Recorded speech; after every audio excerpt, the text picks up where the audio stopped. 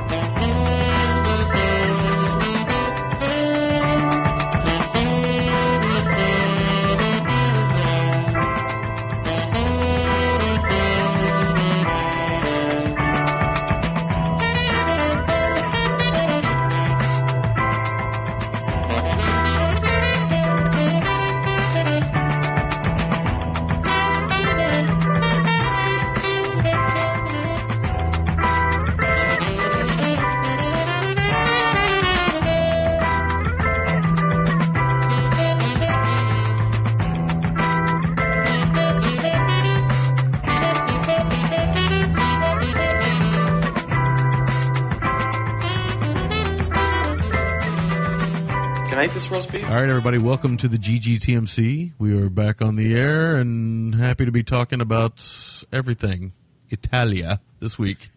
Including Italiatella. Yeah, oh yeah, definitely that. Always. Anyway, yeah, sleazy Sammy. Okay, so this week we are returning to, not the motherland, not for us anyway, maybe for your wife and your in-laws, but not for us. Our motherland is here. We're going back to Italy with Death Steps in the Dark from 1977, directed by Maurizio Pradu. French, Italian Frenchman. Yeah. And Vengeance, 1968, directed by Antonio Margaletti.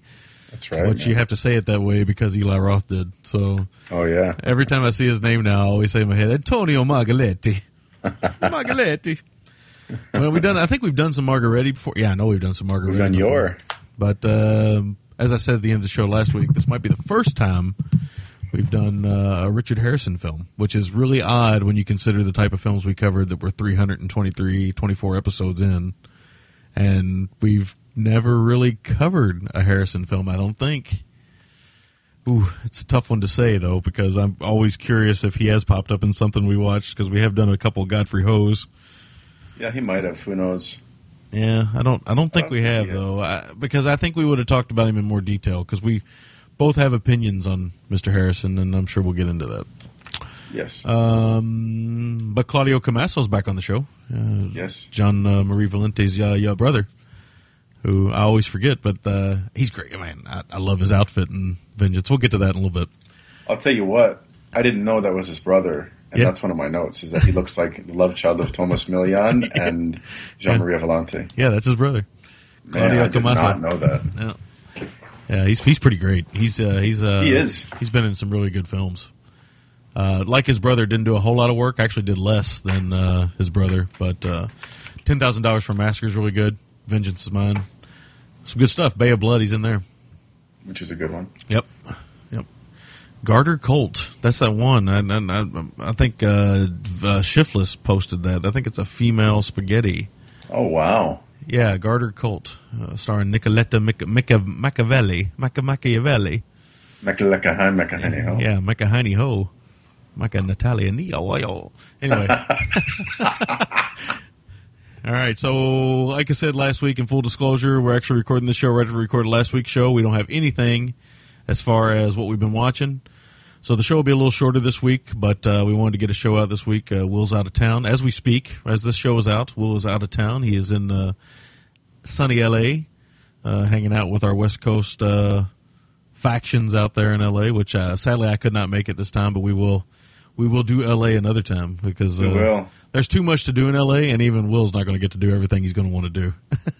Yeah, I definitely won't. I got to come correct with the white leather pants, though. And Yes. I'm sure as I say this, I'm having a blast there. Yes, I'm sure you are as well. Very envious. I hope to see lots of... I really wish you were there. Yeah, I know. It's just bad timing, but we'll work it out. It's not... I mean, for me and you, it's not really too pricey to go out there. So it's not... I told my wife, I said, after we get a few things knocked Sorted off the out. to-do list, I think I'm going to go back out there. She's like, that's fine. Whatever. Get out of the house. I don't care. But I can't wait to go back because I do. LA takes a bad rep, but I do love the city. And if you're a movie lover, I don't care what anybody says. I know it's Hollywood, but if you're a movie lover, LA's great. Oh, yeah. But also, if you're a GGTMC person, LA's even better. Yes. Yeah, absolutely, man. Absolutely. I do want to say one thing very, very, very quickly. What I've been watching. I've had the pleasure over this month of watching Game of Thrones, and I just want to quickly implore all of you that don't watch it because you're put off by the notion of it being set in like medieval times or fantasy. Put that aside because that's my least favorite shit in the world. Yeah. And this has become my favorite TV show of all time. I had spoken you off the air very quickly, but an episode in season 4, the second last one, where there's a big battle at the ball, it's called. Yeah. And it's the greatest hour of TV I've ever seen. Neil Marshall directed it, and it's just tremendous. So I would really implore all of you, if you listen to our show and you trust our tastes, please, both of us, I can say now, are big fans of the show. Yeah. I don't know if it's my favorite show of all time, but it's certainly my favorite show right now. Oh, yeah. It's cool. I've watched a lot of shows over the years, but man, it's a great show, and I'm chomping at the bit for season 5. And big time, man. It's a big time GGTMC recommend. Yeah, I agree. Yeah, well written. We don't talk about TV much on the show because it's a film show. We're a film show, yeah. Because I could talk about TV all the time. I watch a few shows, but yeah, we don't talk about it all the time. But yeah, I know, and trust me, Will's coming to it a little bit later. I'm not late to it. I've been with it since the beginning, but I'm glad you've watched it, and I'm really glad you've enjoyed it because I do know, knowing you personally, that it's that's not a genre you pursue. So, but at the same time, it lets you know, it shows you that good writing and quality stuff. It doesn't matter what genre it's in. If it's good, it's good, and that's all. That's just it, man. And it's the thing is, people are maybe misunderstanding is it's a film largely about the writing, the acting, and the backdoor dealing and subterfuge. It's almost like a crime show with all these different families vying for power in that age. Versus dragons and wizards and cauldrons. Yeah. I mean, elves. There's fantasy elements, but they're not too. It's not too much, I don't think. And they're built up organically enough that you actually really dig them. Yeah. You actually look forward to seeing the dragons. Yeah, you do. No, you totally do. And I didn't want to digress, but I want to implore people that aren't watching it, fucking get on that train, man. Yeah, get on it. It's a good one. It's a good train to get on. I'm envious, obviously, sometimes with people who get to cram like you guys did, like you and your wife did. Man, 1 month, we got 4 years of... Yeah, that's 40 episodes, 40 hours of TV you guys knocked out in 1 month. But, I'm envious of that sometimes because that sometimes with television shows, that's sometimes the best way to experience them, sometimes. Not all the time, but a show like Game of Thrones, I think it is. Like, it's such a good show that after every one ends, you want... you're fiending for that next episode. So, oh, big time, man! I can't imagine what's going to happen after this series ends, and I'm just like, fuck. Yeah. Well, next year, this season's going to be rough for you anyway because if you guys watch it real time, you're going to have to wait a week. Versus, let's watch 4 episodes in a row and just binge. Yeah, just go nuts. Yeah. I'm glad you guys dug it though. I'm glad. Like I said, I wish I could have been there with you guys to watch your faces. Oh, man. And lay in the middle of the bed between you two. Yes, with the satin sheets. But no, I wish I could have seen your faces because I watched the show by myself, but even then my wife's seen me watching it and she's like, "Are you okay?" I'm like, "This show is insane." Yeah, all bets are off. Yeah, I was telling her, I remember the Giants, the episode you're talking about, I was telling her about it, and here I am as this 41-year-old man saying, "It's awesome," and then they shoot this big spear, and these fucking Giants are like, "Rah!" And it's like, "Rah!" And she's like, "You're like a fucking kid." I'm like, "Yeah, I know, that's what it felt like." Yeah, this is going to sound so dorky, but if you've seen the show, you'll get it. I got chills when you said that because that is a fucking amazing moment. I know. Amazing. And it's going to sound so dorky to people that don't watch the show, but I can tell you, for those who know, man, that moment was dynamite. Yes, it was. So, All right, so we're not going to take a break. We're just going to go right into the first review. What, you got a preference on which one you want to do first? Let's do Vengeance. Sure. Okay, let me, I'll plot synopsis and I'll let you lead on if you want to. Oh, yeah. Vengeance, 1968, also known as Gioco in Dio e Mole. I don't know. I don't know what that means. There's an interesting gaffe in this film for me. And I think you'll see it too, but we'll talk about it in a minute. A man tracks down the 5 outlaws who murdered his brother, all while being shadowed by a mysterious Pinkerton detective. Again, directed by Antonio Margheriti, starring Richard Harrison. Oh, no, we should say directed by Anthony M. Dawson. Yeah, this is his pseudonym. Yeah, it's his Tony Dawson pseudonym. There's varied opinions on Margheriti. He's certainly a competent director, maybe not a master, but I've always enjoyed most of his work.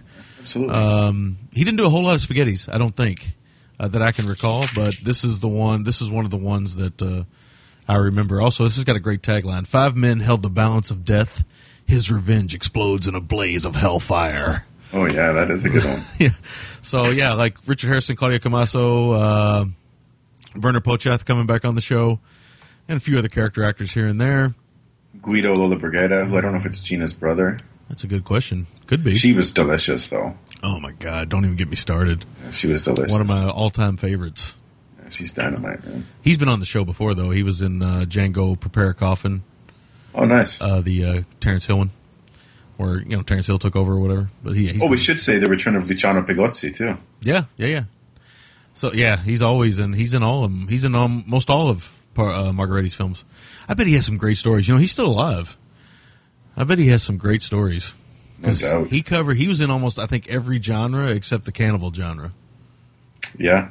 But he was in Yore. He was in Codename Wild Geese, Strike Commando. I mean, he worked with some of the fucking greats of Italian cinema. Big time. I mean, well, greats for us. Maybe not. Yes. Maybe not Vittorio De Sica or, some of those people, Fellini and people like that. Yeah.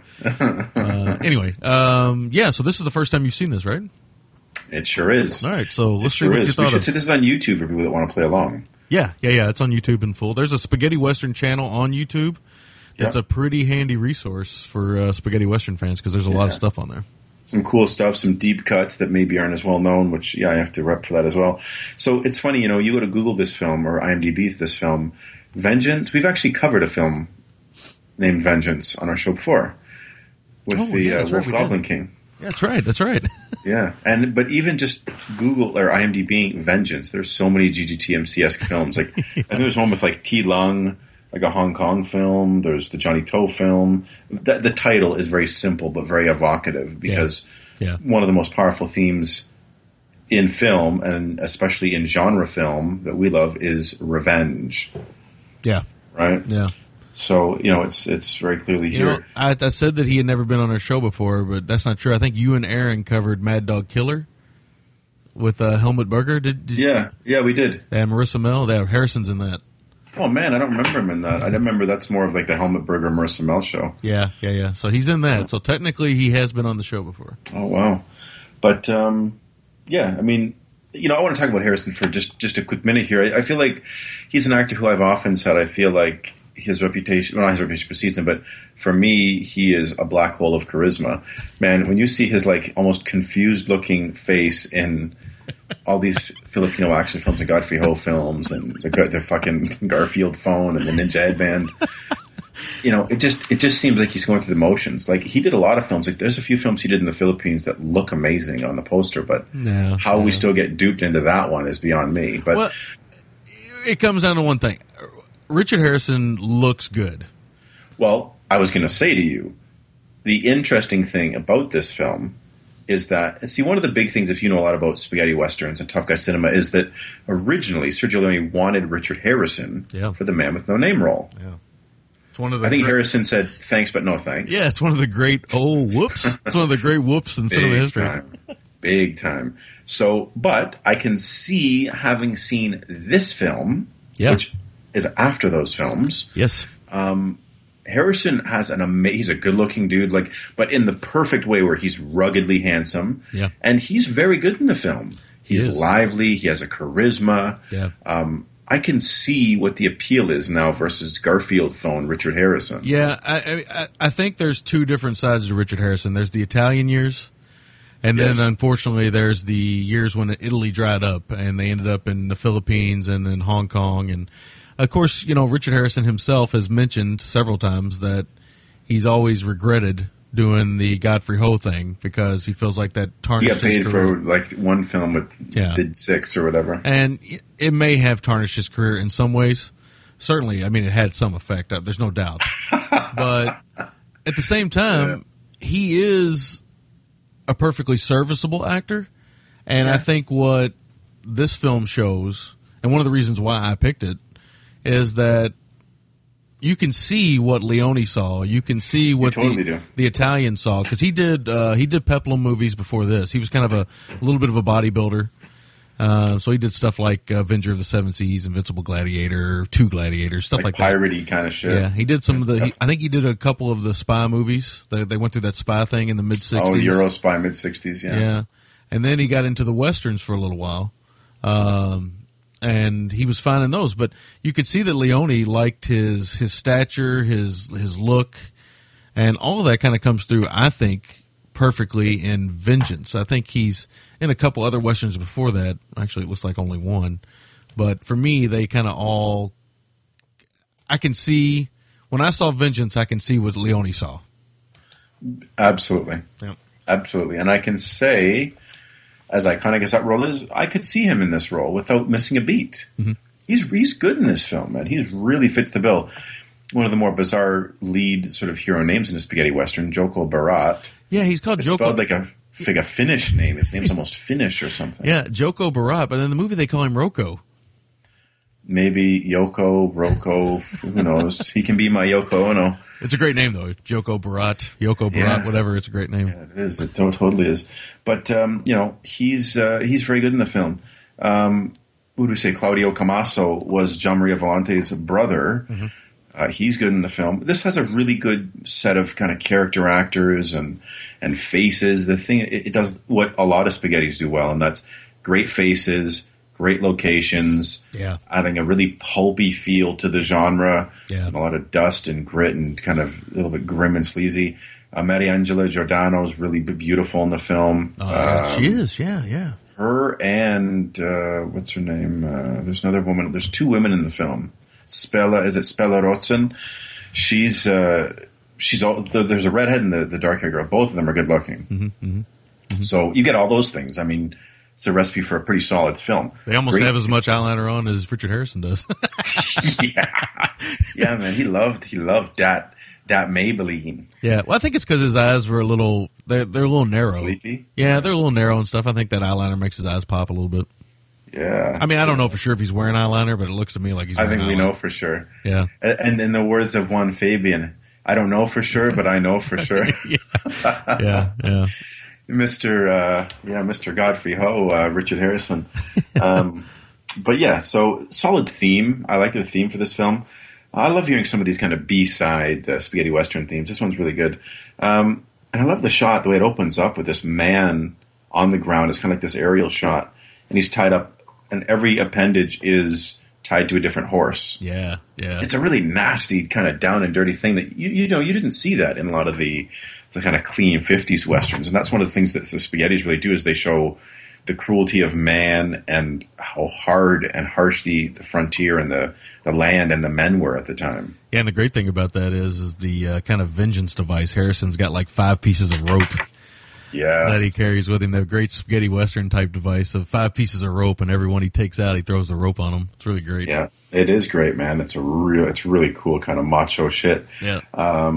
Really great rocky terrain. I don't know where they shot this. Probably Spain, I'm guessing, but it looks a little bit more inhospitable than even some of the stuff we normally see. Yeah, I'm gonna look and see. It says I don't have any locations on the IMDb, so, but I would assume, like we probably could safely assume it's probably Spain.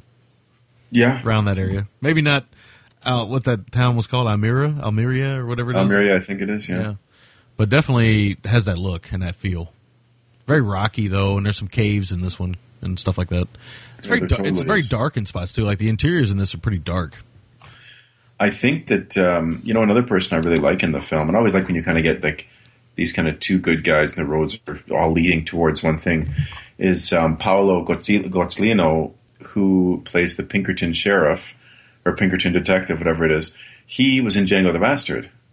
Oh yeah. He's got a great face, great little pencil thin mustache, and it really great. I have to say, I don't know if I'd ever mentioned it before, but you know who in this film I finally realized who Pigozzi reminds me of is Peter Lorre. Yeah, you know who? It's funny you say that. I said in my note here, he looks like a mix between Peter Lorre and a young Orson Welles. Yeah. He really does, man. Like at a certain point, there's certain shots in this where I thought, man, he looks like Orson Welles. Big time. No, he totally does. He totally does. We have to say, too, 68, you're getting towards the back end of the spaghetti cycle. Yeah, you are. Yep. Because at this point, 68 was when I think Bandits in Milan came out. I think it's Carlo Lazzani. So that kind of kicked off the whole Eurocrime thing. And, people like Lee Van Cleef and some were hung around into the early 70s, but the genre was really on its last legs by then. Yeah, I think Once Upon a Time in the West was 68 too, wasn't it? Probably. I would say so. 67, 68, 69. Yeah, it certainly was around there. Yeah. What else? We already said Dat Busty guitarist. We already talked about. Yeah. Man, I'll tell you, the one dude at the bar, when we first see that scene, he's got a very Don Cherry-esque suit. Yeah. That's a pretty busy suit for the time, man. Yeah, before I knew you and before I came to Canada, I didn't really know much about Don Cherry, but now I know everything about Don Cherry, and I know everything about those suits. Man, those suits are stuff of legend for sure. Yeah. Certainly stuff of something. Yeah, no kidding. Oof. Looked like my grandmother's old couch upholstery. Big time, man. Big time. I love, there's a great knife throw in that saloon, which is, always good to see. Oh, yeah. Really cool. The saloon stuff in this film is good. There's a couple of great moments. It is good, and it's, again, populated with really great faces. Mm-hmm. Really great faces. I like the saloon moment. The whiskey bottle moment where he's got like the bad arm. He's left-handed, so he picks up the, Yeah. Tells him he's left-handed. Pretty great. No, it is good. And just with the table and everything, good bar fight. One thing in all the spaghetti westerns, you've seen more than I have, and all the ones even I've seen, which is a fair bit.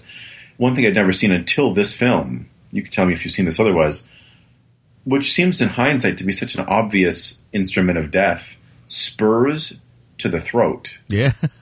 Ugh. Yeah, just a nasty way to go, wouldn't it? Ugh. Man, with all the dirt in there, and that thing's getting infected, and you're dying quickly. Spurs sound great, and they look great, but I don't know. Not very practical. Yeah, I don't know. I mean, I understand what they're used for and what they were used for and stuff. It's just, I don't know. They're very strange. Yeah, they are. Yeah, set dressed very well. I love the line. It's really like a real great kind of classic spaghetti western line. The only place to do any business in this town is the cemetery. Yeah. Just talking about just like a town of death, basically. Yeah. There's a lot of great lines, actually, from Harrison's character. He's got a lot of great, tough guy lines in the film. I didn't write any of them down, but... No, he does have He's got a few great, vengeful lines that he says. It's pretty fun. Let me see. There's one where he says, what I have to do has to be done alone. Oh, yeah. That's very lone wolf stuff. Yeah, very Western. Yeah, it is. I really like the cave setting, which is, again, is something we don't really see in the genre. Mm-hmm. Nice to see. And I wish they had have explored the detective character more. I think, much like we saw in A Few Dollars More. Yeah. It's kind of like they're riffing on that thing a little bit. This film almost feels like, and I made this as a note, and I have no proof of this, and our friend Mike's talked to Richard Harrison, and he's friendly with him and stuff, but it almost feels like a makeup for wishing he would have done the Leone Westerns. It almost feels like that. Now, I don't know that. I mean, he was a working actor, Harrison. He worked a lot, so it's not like he, was picky and choosy too much. Mm-hmm. But it's weird that he passed on something like A Fistful of Dollars. And then, of course, 2 or 3 years, or 3 years later, I guess, 3 or 4 years later, he ends up in this, like, shit. I wish I wouldn't have done that. Yeah. Because, I mean, it feels like a makeup, maybe I should have done that. It is, but sadly for him, it's too little too late. Yeah. There's another thing. I didn't notice this until this film, though, but Richard Harrison should get cast as like Guy Pearce's dad in a film. Oh man, yeah, totally. Yeah, or Guy Pearce should play Richard Harrison in a biopic. That'd be cool, yeah. Because Guy Pearce and him have some very striking similarities in their faces, especially this younger Richard Harrison in this film. Yeah, he's a good-looking dude in this, but I guess the perfect balance of ruggedly handsome. Yeah, he's got a good walk. He's got a solid walk.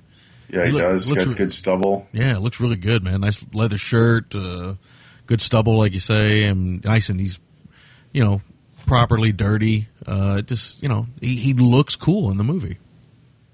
Yeah, no, he totally does. I don't really have any more notes in the interest of paring this down, so I'll give it over to you.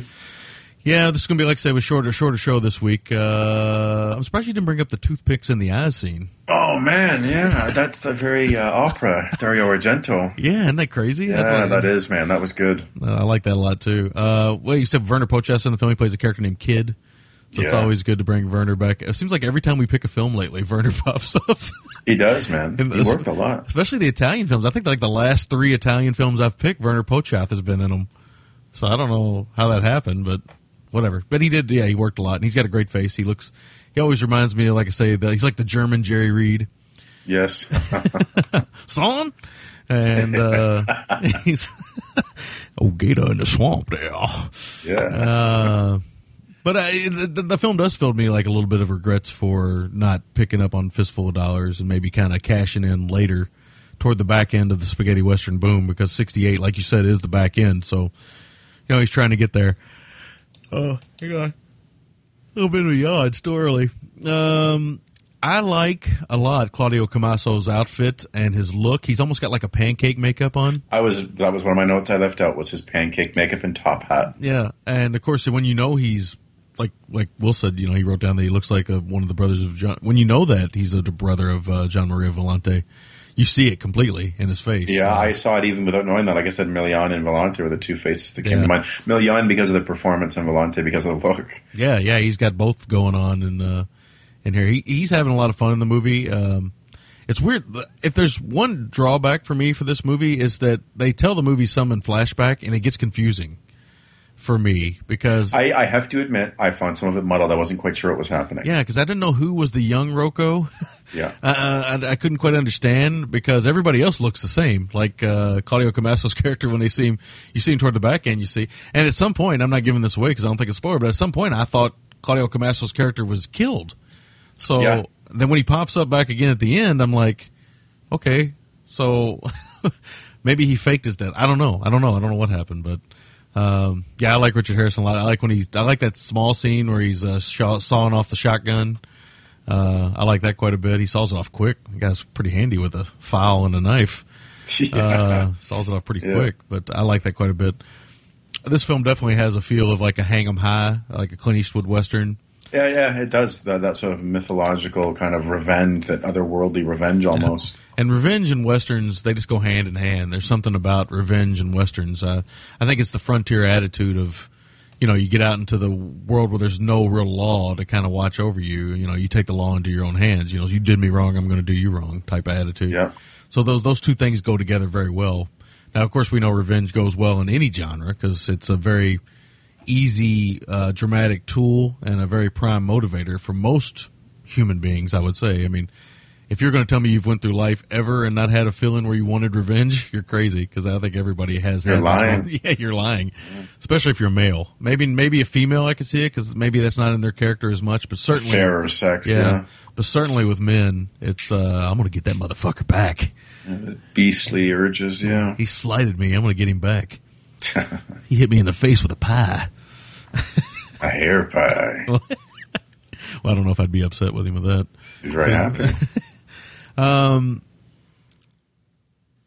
think what I would have liked more in this film, I like the vengeance angle. I didn't like the flashbacks that much, but I think it would have been nice if some more of that bad guy stuff with Werner and once they get to the scene where we had Werner and them sending the Indian out to track him.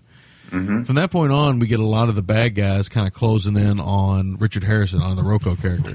Yes. I wish there would have been a little bit more of that. The way they kind of come together. It feels like it takes a little too long to get there. The closing to this film is pretty great. It's the finish is off pretty good. A pretty solid Western type closing, kind of walking into the sunset type deal. Which I quite liked. But yeah, I think one of the reasons I wanted to pick this one, I think Margaretti gets, in my opinion, maybe not in our circles, but certainly in my opinion, I think Margaretti kind of and look, he made some bad movies, okay, but I think he gets kind of slighted as a complete hack, and I don't think he was that. I think he was a very good workman director who made some solid films, but he also made some turds. I mean. You know, I got to see his film in 1973 called Mr. Hercules Against Karate. Yeah, that's an outstanding title. Yeah, it really is. It's got a great poster, too. I mean, a fucking great poster. Mr. Hercules Against Karate? Yeah. I'm on it. Just insane. I don't even know what that's supposed to be. But anyway, but I think he made some good films, and this is a great example. I mean, he did make some stuff that what a poster! Right, beautiful. He did make some stuff that I would agree is, like I say, a little bit turdish, but not Turkish, but turdish. But he did make some very solid stuff as well. Codename One. Oh. No, what are you talking about? Is this a Bud Spencer film or something? I don't think so. No, I think it's another actor. Bearded dude. It looks like. Yeah, I think the actor's name is Tom Scott. Tom Scott. Alberto Tarancina? He only did 4 films, and that was his debut, so I'm assuming they The Italian title is Ming Ragazzi. Yeah. I don't know anything about this Alberto Tarancina. Ooh. In Germany, it's Zwei tolle Hunde in Hong Kong. I'm looking for images of Alberto Tarancina to see if there's any images of him that... He just looks like he was a big actor, just like a big guy. Hercules, man, yeah, he's doing like the Ultimate Warrior gorilla press to some motherfucker on the cover. A Carlo Ponti production, nice. Yeah, movie's got to be trashy as all hell. Because like I say, think about Margaretti, he did make some good films, but he did make some garbage as well. So, you know, to each their own. But yeah. So that's one of the reasons. And that I picked it for that reason, and I picked it also because we always kind of joke a little bit about Richard Harrison, and rightfully so. I mean, in the 80s, he got roped into a bad deal, and, you know, like Will said, there's some posters and some pictures from films that he did in that period where you think, man, that's got to be awesome. Tracksuits and Garfield phones and all that stuff, but those films tend to end up being a bit of a bore. Yes. So, sadly, unfortunately. So, but you know, I'm glad that there are films out there that exist that, you know, with him in it that show the kind of charm and kind of the appeal that because a lot of people always, you know, it's almost always a topic of conversation when we talk about Fistful of Dollars. We always talk about that Richard Harrison passed on it, and that Leone wanted Bronson the most. I think he offered it to Harrison. Harrison passed, and then Harrison actually himself recommended Clint Eastwood, which has got to be you'd think, if that's true, though, you'd think that Eastwood would probably pay him back in some way. You would hope that over the years he would have cast him in some of his films. Yeah. Or at least put in a good word to, like, Siegel or someone. Yeah, you would think that. So that's why I've always kind of had problems with that part of the story. Because I wonder where those guys would have crossed paths. Because as far as I know, Eastwood didn't do anything in Italy until Fistful of Dollars. Yeah. As far as I know. I'm not 100% on that, but I'm pretty positive on it. Anyway, yeah, I'm glad you dug it. So let's do Make or Breaks and whatnot. Make or Break is Dat Cave Finale. I really dug it, man. It's man, I'm watching the trailer for Mr. Hercules versus Karate. It's insane. I'm going to send it to you. It's ridiculous. What feats of strength this dude has. He's pulling down fucking like hydro towers. You don't have to send it. I'm going to Google search it right now. Oh my gosh. This guy breaks champagne bottles in half with a flick of the wrist. It's amazing. I just type in Mr. Hercules and immediately it says Mr. Hercules against Karate. Man, easy to find. Yeah. So Make or Break is the cave finale. MBT. I'm going to go with Margaretti because I almost want to go with Harrison because who knows, right? Right. But as great as Harrison is, I feel like there's a lot of really interesting elements to this film. You know, stuff we don't see all the time. And it's quite interesting. The cave and the way the villains and the kind of the method of like the revenge with the ropes and everything. So very cool. And I think there's like a pretty nasty little female in it, which works. And man, this is ridiculous strength. My score is a 7 out of 10. I'm watching it now. I already, even though I don't know if I like this movie, I absolutely love the Mr. Hercules character. Yeah, he is so much stronger than it's like a dad taking on a 2-year-old in a wrestling match. It's amazing. He's got a great fucking beard too. He does. He looks like what's his name? Fuck. He was the football player that did John Matuzak. Is it? Yeah. Did you see him open that champagne bottle? Yeah. He cracked it in half with a flick of his wrist. He just tears shirts off. He's got like a fucking plaid suit and a cowboy hat. It's amazing. Yeah, it's very. Oh man, amazing. we might have to see this soon. This is fucking ridiculous. This is amazing. Yeah, this will either be the worst movie I've ever. Tom Scott, that's him. Tom Scott. Yeah. I wonder if he was a football player or anything. I don't know. He was Italian. He was Italian, using an American name. Right? Yeah, and he was. This is his first film, so I'm assuming he was probably plucked. Like they probably did like an open casting call. I'm just looking for a big burly guy, and they found one. And for a beard. This fucking trailer's terrible though. Is somebody shooting it with a camera or something? I think they shot it off their TV. Yeah. Yeah, it looks like it. God damn, he's throwing some big shit around though, man. Fuck. Yeah, we gotta see this at some point. Mr. Hercules against karate. That's amazing. That's a great title. All right, so did you give your score already? A 7. Okay, good. Yeah, well, we're on the same page with this one. My favorite scene, I like the bar scene with Kid quite a bit. I like the way that plays out, the Werner Pocheth scene with the bar, and that works out well. My MVT, I wrote down Harrison or Antonio because I like you, I struggled. But I'm going to go with Margaretti as well because I think the film itself is solid. Harrison's good in the movie, no doubt. But Margaretti, I mean, this is a good film, except for some, like I say, that flashback shit. Pretty solid stuff all the way through and through. I mean, I can't really think of anything. I mean, really, the only slight I got is the flashback stuff. Yeah. So not really anything else I can think of. So Margaretti for the MVT, and score is also a 7 out of 10. Solid spaghetti. You could do much worse in this genre. I highly recommend people check it out. And like Will said earlier, it's on YouTube in full, so definitely check it out. If anyone has a copy of this film, please private message us. Mr. Hercules Against Karate, that is. Yeah. If you can find it's hard to find. Yeah, I'd imagine it might be. Also, if you're listening to the show right now, pause it and go watch the trailer after Mr. Hercules Against Karate. Yes. Because you won't regret it. All right, I'm not gonna take a break. Let's just jump right back. We really are pinched for time. Rolling. Yeah, I know I'm going to hear little feet in a little while. Either it'd be puppy feet or it'd be little children feet. It's going to as long as it's not Mr. Karate feet. Yeah. Oh yeah. Don't want those feet. Mr. Karate or Mr. Hercules? Mr. Hercules. Yeah, I wonder who Mr. Karate is. I don't know. Is there a Mr. Karate? I'm sure there probably is a film called Mr. Karate. I'm going to check right now. I guess I have to synopsize. Yeah. Well, you can if you want to. Yeah. Oh, there is a Mr. Karate. He was in the King of Fighters. Of course. So this film, Death Steps in the Dark, an Italian reporter is traveling on the Istanbul to Athens train. A woman is murdered with the reporter's letter opener, so that makes him the main suspect. Yeah. We'll leave it at that. Yeah. They call it a knife. They kept calling it a knife in the film. I was like, that's a letter opener. It's a letter opener. So, yeah, Maurizio Prado directed 7 Things. So let's hear what you got to say about it.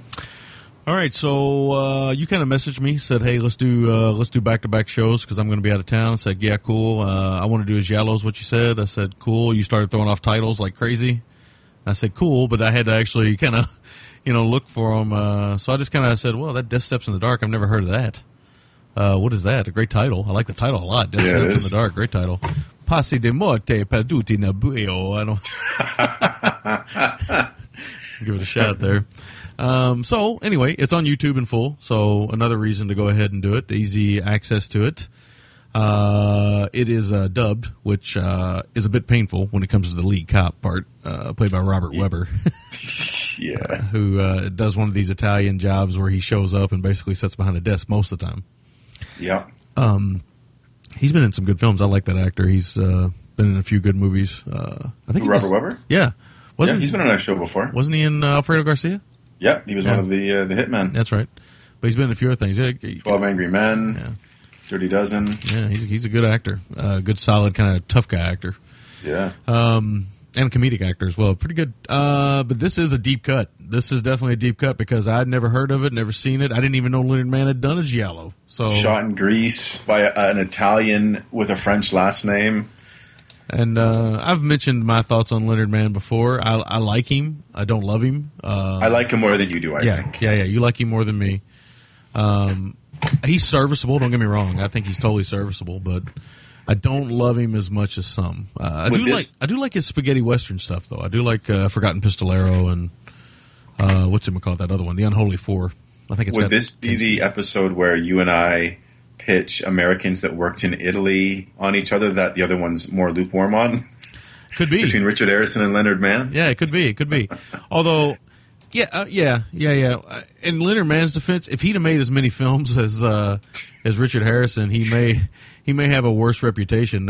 He's been on the show before, obviously Napoli Spara, which is a great underseen Eurocrimer. Yeah, and I like that film a lot. I had some issues with him in the film. I think again he's going up against Silva in that, right? So yeah, I mean it's really hard for me to love somebody as much as I love Silva. Oh yeah, but but he's also going up against the Merrily double and Jeff Blinn. That's right, man. Good old Blinn, the Blinn. Yeah. But anyway, he is better than Jeff Blinn. I'll get that out there. So I at least like Leonard Mann more than I like Jeff Blinn. Although I do like Jeff Blinn a lot. I like Jeff Blinn. Yeah, he's cool. He can eat an egg like nobody's business. Yeah. So the one thing I always remember about that film, but there's two things. One, hard-boiled eggs. The second, pussy stabbing. Yeah, that's right. That's steps, and we're talking about now Giallo a Venezia. Yeah. Right, so sleazy fucking Giallo. So the train setting is always nice. It's always cool to have the train setting. Of course, it lends to claustrophobia. They go into a tunnel. Somebody wakes up with a letter opener in their back. So a very simple setup. I mean, there's only 4 people in the room, so. Yeah, a priest. It's like Clue. There was like a priest, a Swedish model, Leonard Mann. Colonel Mustard's in the corner over there. Colonel Mustard's, in the corner, yeah. But, so it's a very simple opening. One of my notes was the ever dangerous letter opener. Whoever decided that letters should be opened with a dagger-like instrument really should have thought twice about that. Yeah, I never see those anymore. Of course, a lot of people don't get mail as much as they used to. But in business, I use a pen. I just stick the pen in the top and then push it along the top. I use my finger. I tear the. I'll bend the corner of the stamped of the glued envelope. Then I'll stick my finger in the envelope, similar to the way I stick my finger in Zom's asshole, and slide it. Does he have a tramp stamp on one cheek? Yeah. Then I slide it right across his taint. Yeah, that's right, man. No. You pull out the good stuff. But that I've always just used my finger. But that can be tricky, We're though. talking about the envelope now. Yeah, we are talking about the envelope. I just love to give Zom hell. Love to give him a finger. Because I love that guy. Yeah. He did not like It's a Wonderful Life, like I said. Man, what was up with that? I love it. I love his honesty. Oh man. There's some pretty good sex scene close-ups in this. This film is kind of sexy. It's what? All right, so we're going to get into this a little bit now here. My issues with this film. This film, I thought the sex elements, some of the murder elements and stuff were good. I liked the eyeball close up. It was a nice little, stylistic touch. Also, kind of freaky out a little bit. If you don't like close ups of eyeballs like me, especially ones that move around that quick, kind of. But there's some nice sexual type stuff going on in here. Although I don't know who the African American actress was that was the lead. She was. Oh, yeah. She had a little bit of a Jaretta, the girl from Demons. Demons. Who's actually told me happy birthday on Facebook before. I know. I'm going to assume she's Susie Jennings. Yeah, that's who I would assume it is as well. She is gorgeous as far as, and this is going to sound piggish, and I don't mean it to be, but just bear with me. She has got a killer body. Yeah. I mean, athletic, beautiful, this looks great.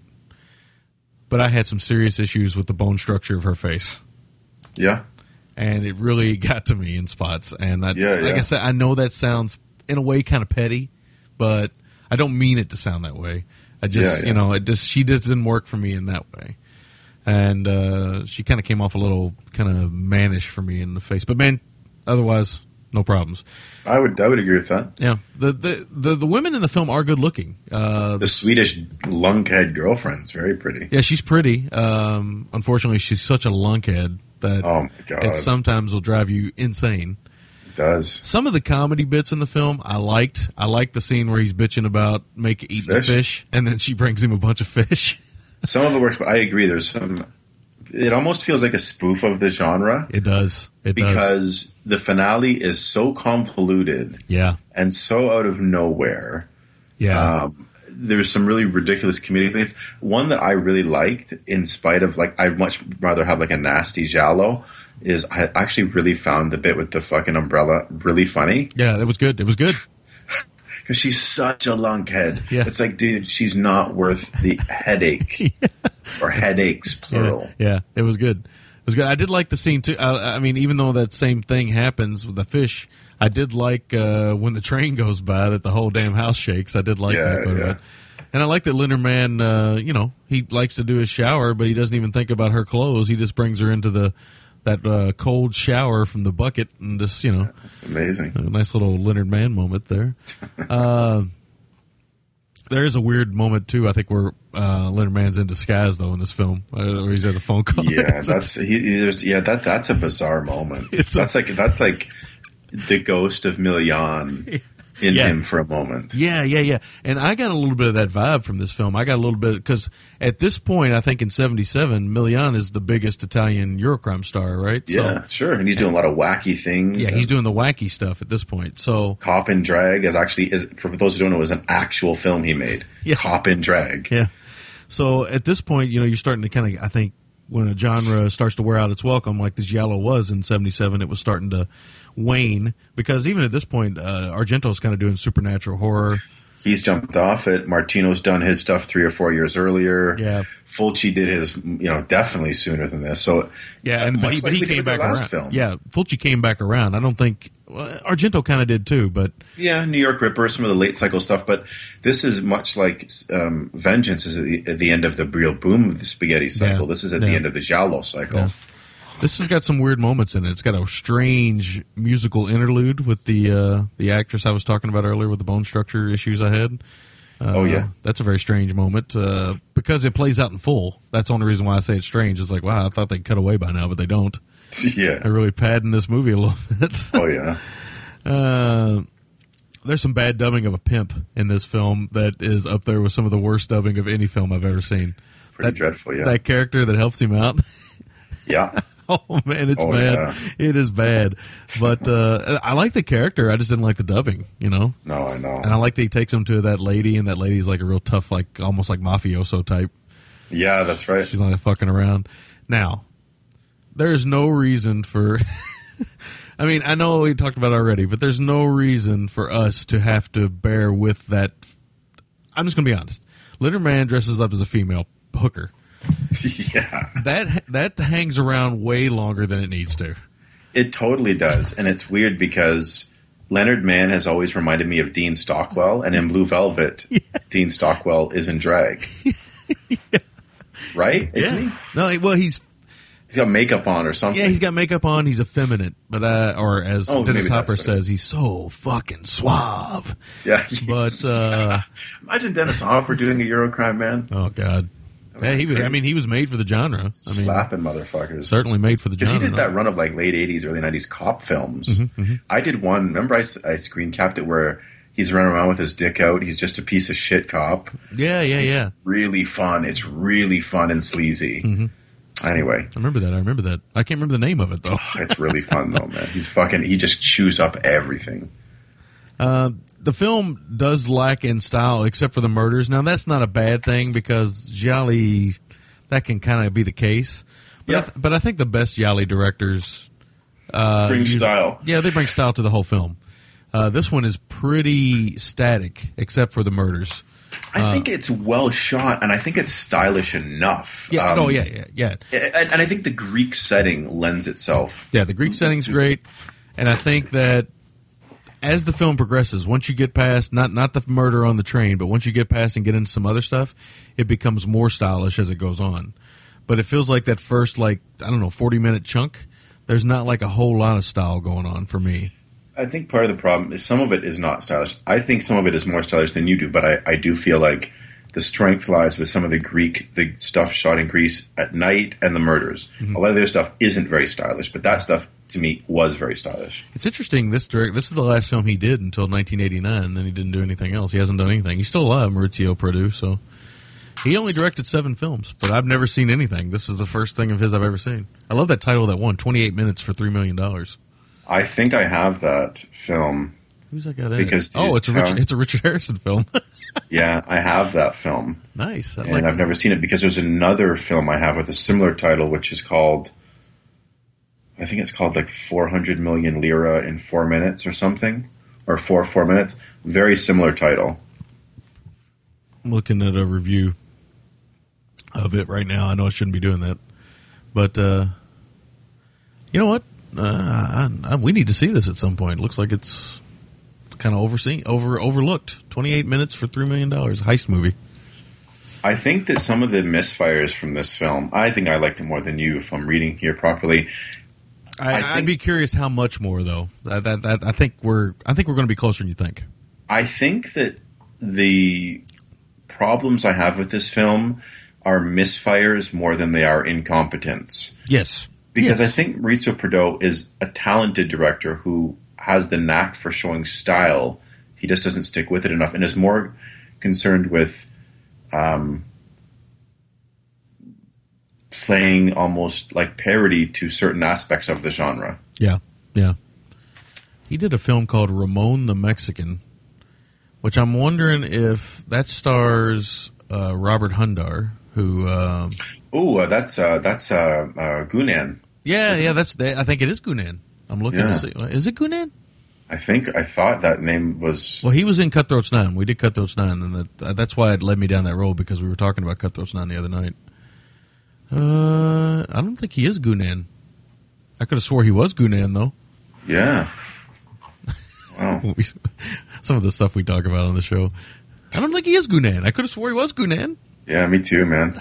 I'm going to look up Gunan right now while you're talking. He was in Lady Dynamite, though, which we did. Yeah. And he's been in a lot of stuff. I mean... He is Gunan. Oh, no, never mind. I Googled Gunan. I IMDb'd Gunan, and then Gunan came up. No wonder I'm saying he's Gunan. Yeah. No, Pietro Torrisi was Gunan as Peter McCoy. Yeah. Claudio Undari, also known as Robert Hundar. Great striking face. He was in a few westerns, usually playing a bad guy, but yeah, man, cool. I mean, I don't know why I'm saying cool, but I'd never seen Ramon the Mexican. That's why I was clicking on that. So he did a spaghetti western, did a heist film. Looks like he did a film called Churchill's Leopards. I'm just looking at that, and that looks like it's a Macaroni Combat film. Richard Harrison film again. Ooh, that could be bad though. Oh yeah, that could be bad. Ooh, it's got Klaus Kinski in it though. Oh man, I've heard of that film. Yeah. That's what I love about Italian cinema. You just end up you just click on stuff, and next thing you know, you're down a wormhole. You don't even know where you're going to end up. Yeah, no kidding. It looks like he worked with pretty big actors in Italy, though. I mean, he worked with just about everybody we've already.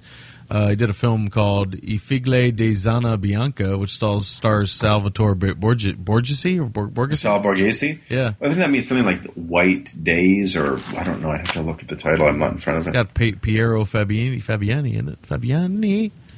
Yeah. Nice. Anyway, like I said, don't know much about the director at all, and he wrote 8 films. He directed 7 films. And he worked on a film called Vulcan, Son of Jove, which sounds like it might have been a Peplum film or something. But, yeah, it was. Fury of Hercules, also known as.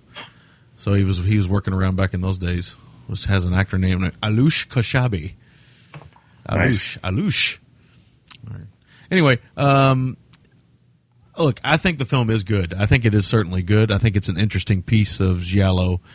It's just, I think for me... It's almost like anything when it comes to these genres. You expect so much You do, from these that you sometimes get ones that are just.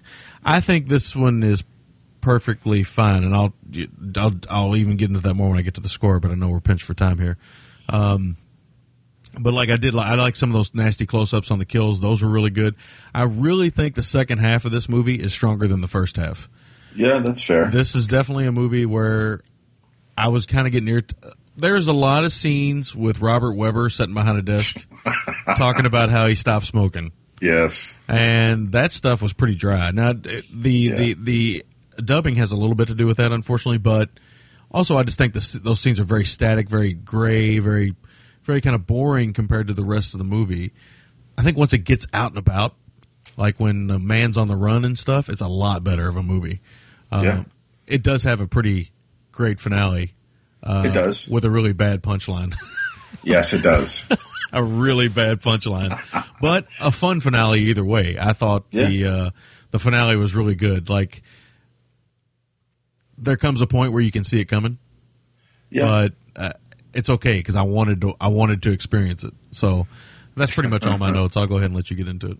Hey, I'll be quick. Greek set, which appeals to me. Greece is a beautiful country. Yes. We should say, I think the film's pretty well shot. I know the DOP worked on second crew on the Leone westerns and a few other things. So pretty well scored too. I didn't mention Riz. Well, Riz Ortolani, right? Yeah, I didn't mention Riz, but yeah, one of the all-time greats. People are always quick to say Leone, but Riz is one of the all-time greats. Mm-hmm.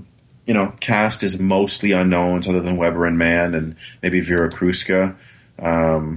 Greek actress, man, I tell you, Greek titles are a minefield. I won't even attempt. Yeah, some of the Greek names. The first victim in here is a Greek name, Anti Andreopoulou. I don't maybe. Anti Andreopoulou. That's right. Yeah, Ooh. That's right. And then there's Lefteris Giftopoulos. Yeah, that's. I can't remember what the English translation is of Lefteris. It could be Bill. No, that's Vasily. Never mind. Diverging. Good-looking disc from Shameless. Really good-looking. I'll tell you, the Italians, like you mentioned, love doing the train set films. Hey, did you know Riz just died? I didn't know that. When? January the 23rd. That's like a week ago. Yeah, nobody even mentioned it. Yeah, Riz Ortolani, January 23rd. No, actually, my bad. Last year. Fuck.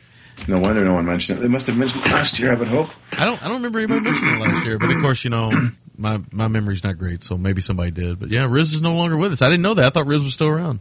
So did I. That's very, very sad. We're all getting older. Yeah, no, for sure. All these great... and even Armando Chavioli only died in 2013, so... Yeah. A lot of the greats. We're losing a lot of the greats. They do a lot of films on trains in this genre that are really fun, like Terror Express, which we both love, which is super duper sleazy. Great disc from Camera Obscura. And then, of course... I always push that on people when they talk about like an Italian film that's underseen. I'm always like, oh man, you got to check out Terror Express. Totally. Night Train Murders, I prefer to Last House on the Left. It's a fun one. We ought to cover that at some point. Yeah, it's a fun one, man. There's a Blu-ray of that now, I think. I think there is. I love the line, hey, I photograph beautiful women. I don't kill them.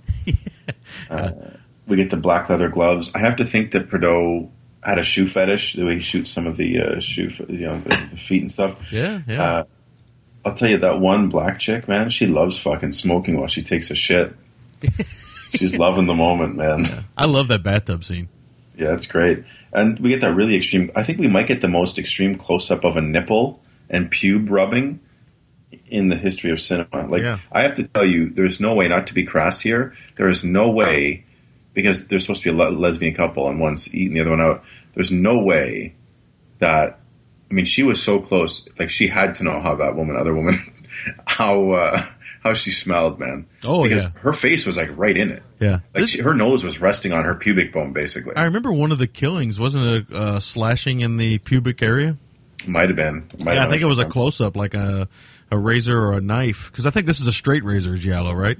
Which, very sort of common in the genre. Yeah, but I always call them that because there's knife. For me, there's like knife giallo, there's like slasher giallo where they use multiple different type of things to kill. But Of course, the straight razor is always one of the great things because the straight razor, if you've ever handled a straight razor, it is an incredibly dangerously delicate little tool. Totally. They can fuck you up really quickly. So I've had straight razor shaves at barbershops, and even though I know the guy's a professional, it fucking freaks me out every time, man. Because I'd see him whip that blade out, and I'm like, oh, fuck. Yeah, no, it is because you're in a vulnerable position. Yeah. We should say Cipriani and Bacalov are still alive, so which is good. But yeah, no, straight razor always is like, ooh, it makes me cringe. I really love the glimpses of 70s Greece at night in this. I really love them. Like the trees, it's a beautiful country. Absolutely beautiful country. Did we get JMB at 21 minutes? Yeah. Which is good. I'll tell you, man, you didn't mention it. Michelizzi's still alive, too. Nice. There you go. So there's still some great ones left. I think Fabio Frizzi, he's still alive. Yeah, I think he is, yeah. Yeah, he is. I'm Facebook friends with him, yeah. He's yeah. That's right. Yeah, that's right. So he looks pretty good for his age. He actually looks like my father-in-law, if I remember correctly. He does, yes, he does. He looks like your father-in-law, yeah. Lionel Richie has to have seen this, Giallo. Yeah, I didn't want to steal your note. Man, what are the odds? Hello. There's an amazing, bronze bust of the black chick's head, and it totally looks like the blind sculptor woman's Lionel Richie sculpture, man. I gotta say, that might be. I've always thought Lionel Richie has an enormous head, weird face, and maybe that's why I couldn't get into the black actress in this because of the bone structure of her face. Because maybe it was the whole gold bust Lionel Richie thing. Yeah, it was amazing. It was amazing. It's not Leonard Mann. It's Leonard Woman. The bust could have been Leonard Mann for all I know because didn't look like her to me. I don't know. No, it didn't at all. Leonard Mann has no tuck game. He doesn't have any tuck game. He doesn't know how to set with a skirt either. He sets with his legs wide open. The fish scene you talked about. Him and his girlfriend both wear double denim, which is great. I think the best scenes for me in terms of how they were shot were the scenes in the dark. Like the scene in the dark house with the spiral staircase and the blowing chiffon curtains. That's really good. Like that kill was really good. Yeah, that's all toward the back. I mean, I'm telling you, this movie. The back end is pretty good. Yeah, this movie, that's why I'm struggling with this movie because this movie started slow and I thought, man, this is going to be slow and wacky. Yeah, this is going to be one of those Jolly that's going to fall right in like the 5 to 5.5 range for me. But then the back end really picks up the pace. Yeah, it does. And even though I don't like the punchline of the ending, I did like the way the ending developed, even though, like most Yali, it's very overly complicated. But it is, man. But at least it worked. Yeah. No, it does. I hear a lot of footsteps. The bathroom kill in this. Starting to hear them, too. Inspired by, hey, didn't you go to sleep, bud? Daddy will be done in a minute. We get an Orthodox priest, which is interesting because that's very much a Greek thing versus the Catholic priest of Italian film. Yep. The bathroom scene, very much, I think, inspired by Deep Red. Bathroom. Yeah. Card player had an amazing mustache. I don't know what that means anymore. I'm gonna edit this line in the interest of keeping it clean. Yeah. You must have stepped in poop when you woke up. Yeah, poop's a popular word in our house. Yeah, poop's a great word. Yeah, poopy. Yeah, it's a great word. He's my best friend. Well, there you go. Yeah, no, strong use of shadows. We get that Greek fashion show. Yeah. I could go on and on, but I think Orlani's score, when it's kind of more aggressive and stuff, is really good. And that's it. Yeah, I agree with the Orlani stuff. There's some pieces that I don't really care for, but the aggressive stuff is good. Okay, my make or break. I really like the bathtub scene. I mentioned that just a minute ago, but I really like that scene. I think it pays off well. I like I love the idea of blood from a faucet because the amount of work that has to go into any killer to get that to work. I mean, you work in the drainage business, so you know. Buddy, it's not easy. I mean, it's literally like it's an impossible thing to pull off for the most part. It's so beyond. Yeah, it's like right up there with that Chud thing of like the Chud thing coming through the drain. It's like how did he fit through there? Yes. Whatever. But anyway, it's always kind of a fun convention when somebody, especially it's more fun when it's not dream logic. If it's dream logic and they turn a shower on, it's blood. Okay, I'll go with that. But when it's reality, it's like, Yeah. whoa, man, this killer's pretty fucking good. And then when you find out who the killer is, you're like, I don't know if they could have pulled that off. No, But no whatever. kidding, man. My MVT, you're going to be surprised about this, but I actually like Leonard Mann the most in this movie. Nice. I do like him quite a bit in this movie. I liked him more than I did in the Police Spara, believe it or not. Nice. I like him because he's a very likable hero in this. Like, I felt he is. for him. I felt bad for him because he seems like such a likable guy. He's put in a bad spot, man. And he's put in a that bad letter spot. opener. But there are good killings in this film, too, I should say. Yeah. So it was right up there with that. There's some good quality gialli killings in this. My score for the film is a 6.5 out of 10. I think it's very serviceable, very good. I just think half of it's better than the other half. So That's fair. 6.5 That's out of fair. 10. I think we can agree. So the first half's about 5.5, and the second half's like maybe 7.25, 7.5, and you kind of meet in the middle because, we're twinsies. It seems like make or break. My review just went down the toilet. You could hear it just now. Yeah, we're going to hear that faucet turn on. Make or break is the first kill in the dark. I really like that with the spiral staircase and stuff. Really cool. Oh, okay. Yeah, I thought you were talking about the train scene at first. Oh yeah, that's actually the first kill. I guess the second kill. Then You're talking about the first, you're talking about the first proper gialli kill. Yes, exactly. Okay, good. He's washing his hands. Trained him well. Make or break is the cinematography. I love the nighttime cinematography, especially. Daytime stuff's kind of static and just functional, but the nighttime stuff is really good for me. My score is the exact same as yours, 6.5 out of 10. Yeah. Good gialli, not a great gialli, but it's still fun, man. And it's, it does a lot of the beats that you want the genre to hit. So. Yeah. So I say I didn't think we'd be too different on it. I think when I was watching, I was like, I think Will's going to be right about the same spot I am on. Oh, yeah. Because it, like I said, it hits the beats right. It does everything correctly. It just doesn't do them in an extraordinary way. Yeah, no, exactly. So serviceable, again, on YouTube. There is a disc of it out there, which I didn't even know. You said that, and I found it on YouTube. But it's a good-looking disc. The YouTube rip isn't too bad. So, all right, so that's the big show. We've been recording now for almost 4 hours. So Crazy. Old days. all right, what are we doing next week? Do you know? Do you know what you want to do? I do know what I want to do. Yeah.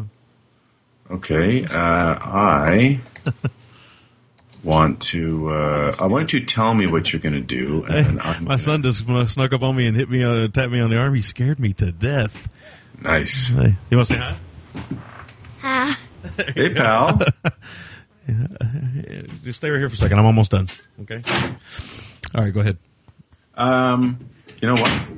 Hey, little bub. We got 2 for the price of 1. We got all Okay, three. you know what? All 3 boys are around now. All 3 boys, so we're going to make this quick. I was going to go with a lot of different things, but I think we're going to get back to Larry Cohen, and we're going to get to one of our favorites, Yaphet Kotto. We're going to do 1972's Bone, which I've meant to cover forever on the show. Okay, cool. Bone. That's awesome. My pick is Jean-Claude Van Damme, Time Cop. Nice. I love Time Cop. It's so underrated. So we'll call that episode Time Bone. Time Bomb. Yeah. Good old Time Bone or Bone Cop. Bone Cop might even Bone be. Cop is even better. All right, man. Everybody enjoy their week. Yeah, okay. I'll say adios. Adios. Hey, Landon, you want to give him an adios? You want to say adios for me? Come here. Come here. I want to see if you're not really good at it. Come here. Let's see. Let's see if you can do one. I just want one. Hey, come on. It's just Will on the thing here. You don't just say adios. Adios. Oh, that's All right. good. That's good enough. All right. Bubby, say adios. Adios. There we go. All right. Thanks for listening. You can find the gentleman at ggtmc.com, and you can email the gentleman at midnightcinema@gmail.com.